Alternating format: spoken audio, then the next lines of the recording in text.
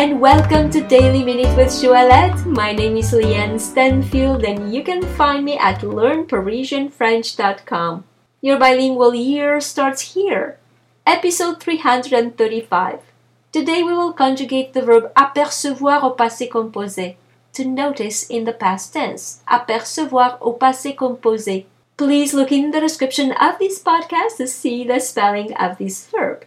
J'ai aperçu, I noticed. Tu as aperçu, you noticed. Il a aperçu, he noticed. Elle a aperçu, she noticed.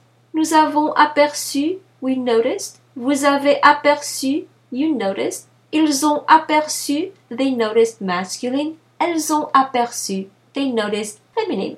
J'ai aperçu, tu as aperçu, il a aperçu, elle a aperçu. Nous avons aperçu, vous avez aperçu. Ils ont aperçu, elles ont aperçu. And now it is your turn to post for me your questions, your comments, or a sentence using the verb apercevoir au passé composé. For instance, j'ai aperçu une belle image. I noticed a beautiful image. So if you like this podcast, please give it 5 stars and share it with your friends. And if you'd like to receive my free French crash course and news about my next French immersion retreat in Paris, please come on over to learnparisianfrench.com and subscribe to the newsletter. Merci beaucoup et à demain!